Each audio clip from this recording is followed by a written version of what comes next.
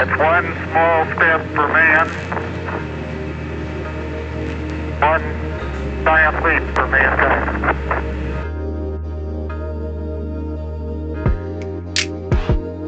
Hey, my brothers and sisters, hope this day finds you well.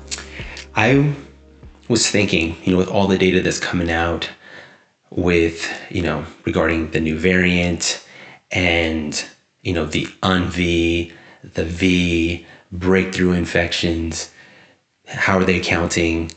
Are they counting them? All of these things. And I realized that, I haven't really heard anybody really talk about what I want to know. And that is how many people who were previously infected and recovered are now getting the Delta variant.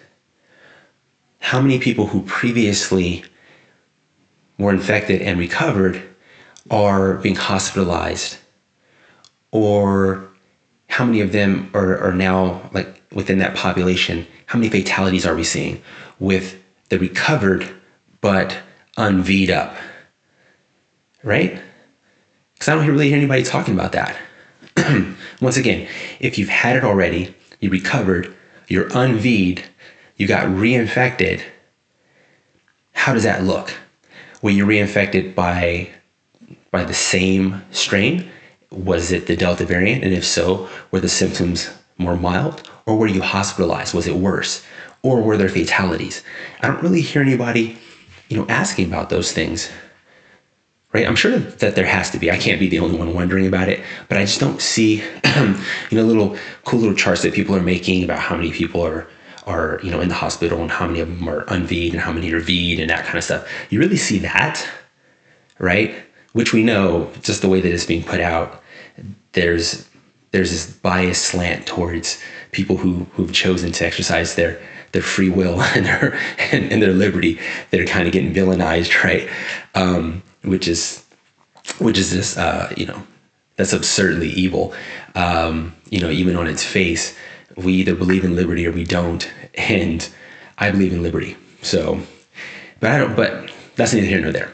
I'm just wondering, where are those numbers at? And so what I want to do was, I haven't looked it up yet. I want to look it up and bring you guys along with me to see if we can find some information here. Now I'm using DuckDuckGo. That's pretty much my go-to.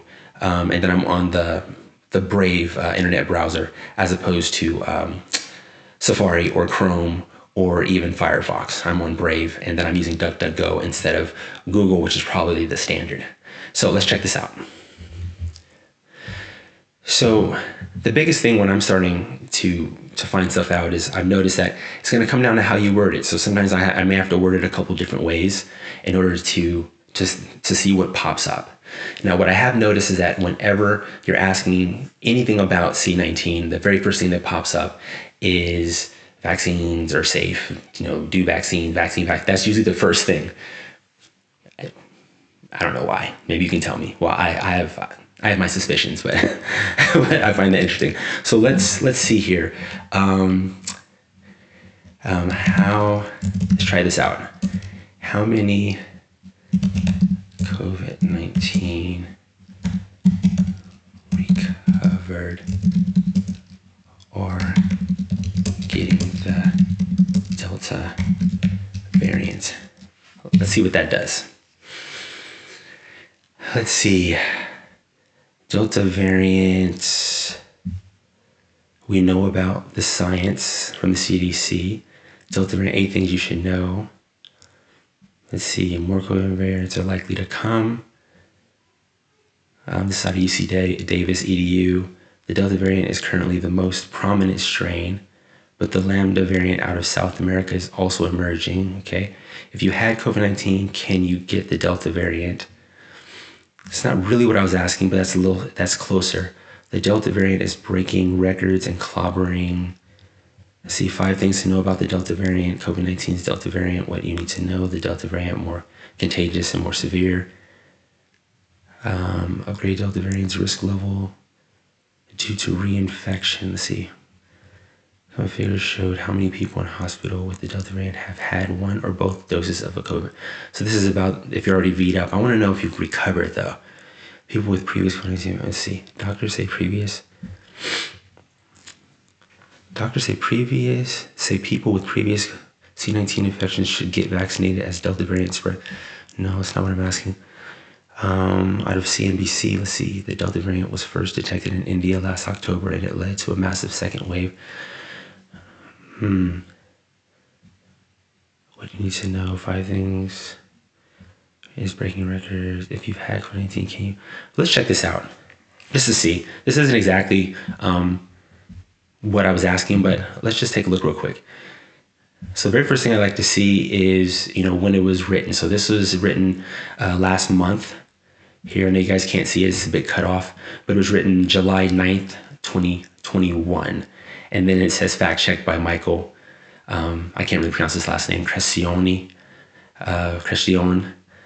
That doesn't make me feel like more confident. I don't know how you guys feel about it, but I don't need some disclaimer that it's been fact checked. That's assuming, this literally, what it's insinuating is that unless something like this is on there, then you should just, it's not credible. And that's just not how this is supposed to work. That it has to have some random fact random fact checking company seal of approval. But the fact checking company needs to go through a seal of approval. Now, if they did that, then maybe, but who's checking on these fact checkers? Anyway, that's neither here nor there. So, can you get the Delta variant? Those who previously had COVID-19 may wonder how strongly they are protected from. Let's see, natural immunity does in many cases protect people from reinfection, and when they do occur, they tend to be mild. Due to the unknown, some experts are advising people who have had COVID-19 to get one dose to boost their antibody levels. Okay, so this is just talking about recommendations. I don't really see any hard evidence here, any hard studies. This is just opinion here. The CDC announced this week that Delta is now the most dominant variant in the United States, accounting for approximately 51% of all new cases. So now this brings up a question. If it's the most dominant variant, that tells me that there's more variants, but they're not as dominant. Like how many strains out there are there? How many variants? Is it just Delta and Lambda that have the cool names? Anyway, that's not really it, right? So, like I was saying, sometimes you got to put in different words. So let's go with, let's see, how many, let's try COVID-19 reinfections.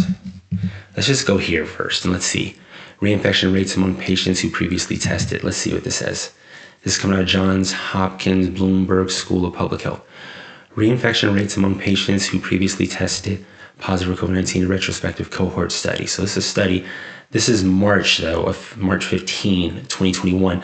So this is why I look at the dates, because right now the variant is really surging, where in March it was not, right? So this isn't really going to tell me what I want to know in regards to the relationship with hospitalizations, fatalities, with people who are possibly getting reinfected by the Delta, who are not dosed up, who aren't V'd up at all. So that doesn't really tell me, but this is so interesting. So our take, see study design, retrospective cohort study, population and setting, summary of main findings. Okay, study strengths. See, let's look at the summary of main findings. Overall, 612,611 tests were conducted among 386,336 people, with an overall positivity rate of 9.9% during the study period. Before August 30, 39.9%, and that's N equals 150,325 patients were tested and included in the analysis. Of these 8,845, 5.9% tested positive, and 141,480, or 94.1%, tested negative after 90 days. Okay, so after 3 months, 1,278 positive patients were retested, and 63 were identified as possible reinfections, 4.9%. Of these, 31 were symptomatic, so that's 49.2. The average time to reinfection was 138.9 days, seeing that it gives a range 90.2 to 294.9 days.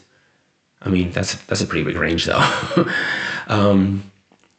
Protection from reinfection due to prior infection was estimated at 81.8%, and 84.5% against symptomatic infection. Protection was lowest at 4 to 5 months and greatest at 8 months after initial infection. Huh, that's interesting. So we had greater protection as time went on. And it's interesting that they used the 8-month mark because I just got tested for antibodies. I had C19 in December 19th. I was diagnosed of last year. And so I tested it actually last week. And, that would put me, if we're looking at months, like right around what they're talking about here. And I still have the antibodies in my system. So that's interesting right there. Huh, I like this. I'm gonna save this link here. So this is how I research. This is what I do. So I'm gonna save that link, and I have a research folder, and I'm gonna put that in there, and I'm gonna go through this study a bit more later. So that's how I do it. But that's very, very promising. I mean, if we round up, we're looking at 82% and 85%. 85% for the against symptomatic infection, and then the 82% with the prior infection. I'm rounding up, 81.8 and then 84.5. But that's pretty good so far. I mean, you have to understand this is all novel, right? So it's not like they're gonna have years of research behind. And it's coming out of Johns Hopkins. So Johns Hopkins has proven to not be, as far as what I've seen, they're not, with the verbiage that they use, they're not really biased one way or the other too much, as far as what I've seen. Like if you look at their COVID map, the info is just there, all the numbers are there. So Johns Hopkins is, definitely, like if, I throw in the Mayo Clinic as well, obviously these are going to be reputable institutions with a good track record. So I like this. I think this is very promising. I didn't know this. I think that this would be good to tell people. I think CNN and Fox and CSNBC and NBC and ABC, they should be telling people this, right? This is like very hopeful numbers to be 82 and 85% respectively. So that's pretty cool. That's pretty cool there. So that's still not what I wanted though. So how many COVID-19 reinfections are hospitalized? Let's try that. Let's add that on there. See what that does. Are reinfections a global health threat? That's coming out of NCBI, or basically NIH. Reinfections of COVID-19 after natural infection. That's kind of what the other one was. Let's look at them. Let's see what this says here. This is World Socialist website. Reinfection, World Socialist website. Okay. No. Reinfections of COVID-19 after natural infection or vaccination. This was April 26th of this year. On April 5th, Bridge, Michigan reported that 246 fully vaccinated people in Michigan were later infected with the coronavirus, including 11 hospitalized and 3 who died. A spokesperson from the Michigan Department of Health and Human Services was quoted by Bridge, Michigan, a week later that the deaths have since undergone a more detailed review, and all 3 had histories of earlier infections before vaccination. Moreover, neither COVID-19 nor any other acute respiratory infection was identified on the trio's death certificate. Vaccinations have shown to be safe and highly effective at reducing hospitalization and death. Recently, the Centers for Disease Control and Prevention reported that out of 75 million people that had been fully vaccinated, there had been 5,800 reported infections, of which 396 required hospitalizations. Okay. That's interesting. Some of the way that this is presented conflicts with some other information that I've found. And I'm very, very weary today because any verbiage that kind of helps to support the prevailing narrative, I'm kind of weary of. So I'd have to look into this a bit more. But that's not what I wanted. Let's see. Fact check: COVID-19 surge overwhelms hospitals beyond. Yeah, USA Today. Yeah. Whenever I see fact check, my stomach just turns. That means absolutely nothing to me. It actually means the opposite. When I see fact check, I know that I have to dive into it deeper. I got to look closer. Doesn't reassure me at all. At all. See, already had it. Experts say you still need to get. Yeah, that's still USA Today. Yeah, USA Today they're biased. I mean, that's just the way that is. They just are. Only 50 people are known to have contracted COVID-19. Contracted COVID-19 more than once. What is this? Market Watch. So this is February 25th. It was updated February 25th, first published on the 19th. Anthony Fauci recently said that the South African variant may put people at high risk of infection. Okay. What's this headline? Only 50 people are known to have contracted COVID-19 more than once, but new strains have medical experts on high alert. See, I like to know where they're getting their numbers from, right? Even though, what they're saying falls more in line with I could basically use this headline to support my hypothesis. I still can't just believe it just because it seems on the surface to support what I want to know or what I believe anyway. So you got to watch yourself. It's very easy to fall into that trap because I like to know where they're getting this research. Where are these numbers from? With only 50 people are known to have contracted. I mean, that's very, very promising, right? If you look at the number of people globally who've gotten it, and then you look at even the United States, how many people have gotten it, right? In the millions. If only 50 people out of all that contracted it more than once, but obviously this is February, so this is before the surge of variants, obviously, but that's really promising, right? If it's true, but I have to look into it deeper. Let's see here. There are about 60 confirmed cases of reinfection globally. That's far less than 1% of the 112 million coronavirus cases reported around the world. Huh. That's pretty legit. I got to go into this deeper. I'm going to save this one too. I got to look at those numbers, see if they give any references to the studies that they're pulling this information from. Make sure that they're not just talking out of their backsides, right? But that's pretty interesting, right? I don't know how I can go from only 50 people and then right here. That's why I got to dive in deeper. Then it says there are about 50 confirmed. So, got to watch that. I don't know what that means, but we'll dive into that. How common is COVID-19 reinfection? This still doesn't tell me what I want to know. This right here, COVID-19 reinfections are rare. How common is COVID-19 infection? Doctors weigh in. COVID-19 natural immunity compared to vaccine-induced. Is it possible to be diagnosed with COVID-19 twice?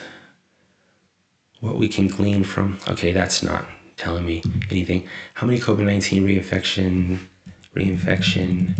How about reinfection fatalities? Fatalities. This is gonna be my last try, and then I'll go ahead and let you guys go. But this is what I go through, right? This is not easy to find stuff. You think it would just be simple, like there'd be somebody out there making, counting these things. And I think I spelled it out pretty well. And you see what I'm saying? Like this stuff doesn't pop up just, initially. I see reduced risk of reinfection with SARS-CoV-2 after COVID-19. This is coming from the CDC. Still not what I want to know, but CDC is who we're supposed to be listening to. So I try to see what they're saying for sure. When they give me just data, when it's straight data, I love the CDC. But when they get to basically sliding from, disseminating just data that they're tracking and data that's being reported in, mind you, I'm sure it's not 100%, but I mean, what else are you gonna do, right? You need something. So when they have like the data, broken down by age, comorbidities, all that kind of stuff, I'm loving the CDC. But as soon as they slide over into, you can tell they're kind of just a little bit more of that political machine has kind of taken over them. And it's been made obvious by the decisions that they've made, being influenced by, teachers unions and things of that nature. Science can't be influenced by opinion. That's not science, right? You can have an opinion and then you use science actually to, support it or to pick it apart. But reduce risk of reinfection with SARS-CoV-2 after COVID-19 vaccination. Okay, Kentucky, May to June 2021. Okay, so this is about just being vaccinated. Okay, so that's not what I'm looking for. Listen, 1% of COVID-19 patients, let's see what this is. Less than 1% of COVID-19 patients experience reinfection. Okay, this is June 28th, 2021. This is Physicians Weekly. Okay, still not what I'm looking for. I don't see any links here. I love when articles provide the links to the information that they pulled from, right? Because they should want people to basically, be able to, they want to be able to corroborate their findings. And so they want you to know these things. And so it shouldn't be hard to find them, But once again, if this is true, I'd have to dive into it. But if this is true, less than 1%. And this is June 28th, Monday, June 28th. Although at the bottom here, it says June 29th. So this was just released, a day after. But that was pretty recent. I still think it missed the Delta surge, really. So I'd have to dive into it, but it's still not what I'm looking for, right? It's good info, though, and I think I will save this one to my research notes to look into that later. So we'll do that, and that's good. Okay. New CDC data shows COVID-19 reinfection risk double. What is this? New CDC data. This is August 6th, so this was this month. Getting the vaccine is the best way. New CDC data shows COVID-19 reinfection risk double for unvaccinated people. Really? Let's see. Oh, there's a study. CDC study of 246 people in Kentucky who were reinfected with the coronavirus that causes COVID-19 between May and June found that those who were unvaccinated had 2.34 times the odds of reinfection compared with those who were fully vaccinated. The researchers also found that vaccines prevented teen-related hospitalizations among the highest risk age groups. Just real quick, okay? This is the kind of stuff that, to me, this is biased. This is basically just trying to push people to get vaccinated, right? Because this is, just want to point this out, and I promise I'll let you go, is that, look at how this is worded. A CDC study of 246 people, that's not a lot of people, in Kentucky who were reinfected with SARS-CoV-2, the coronavirus that causes COVID-19, like we don't know, between May and June found that those who were unvaccinated had 2.34 times the odds of reinfection compared with those who were fully vaccinated. Now, this is of the 246 people, which is not a very large group, but 2.34 times odds, right? These are just 2 times, like these are odds, right? So you gotta keep that in mind. It's not 2.34%. These are just odds, right? I like something a little bit more precise than just the odds. But then in the next paragraph, the researchers also found that vaccines prevented COVID-19 related hospitalizations among the highest risk age groups. Now, are they still talking about the 246? Or are they talking that they changed the subject? Because anybody reading this would just assume that they're talking about the 246. Within the 246, vaccines prevented COVID-19 related hospitalizations among the highest risk age groups. But in the 246, they didn't tell you what the age groups were. They didn't tell you if they were high risk or low risk. Do you see what I'm saying? That's a manipulation. They know what they're doing.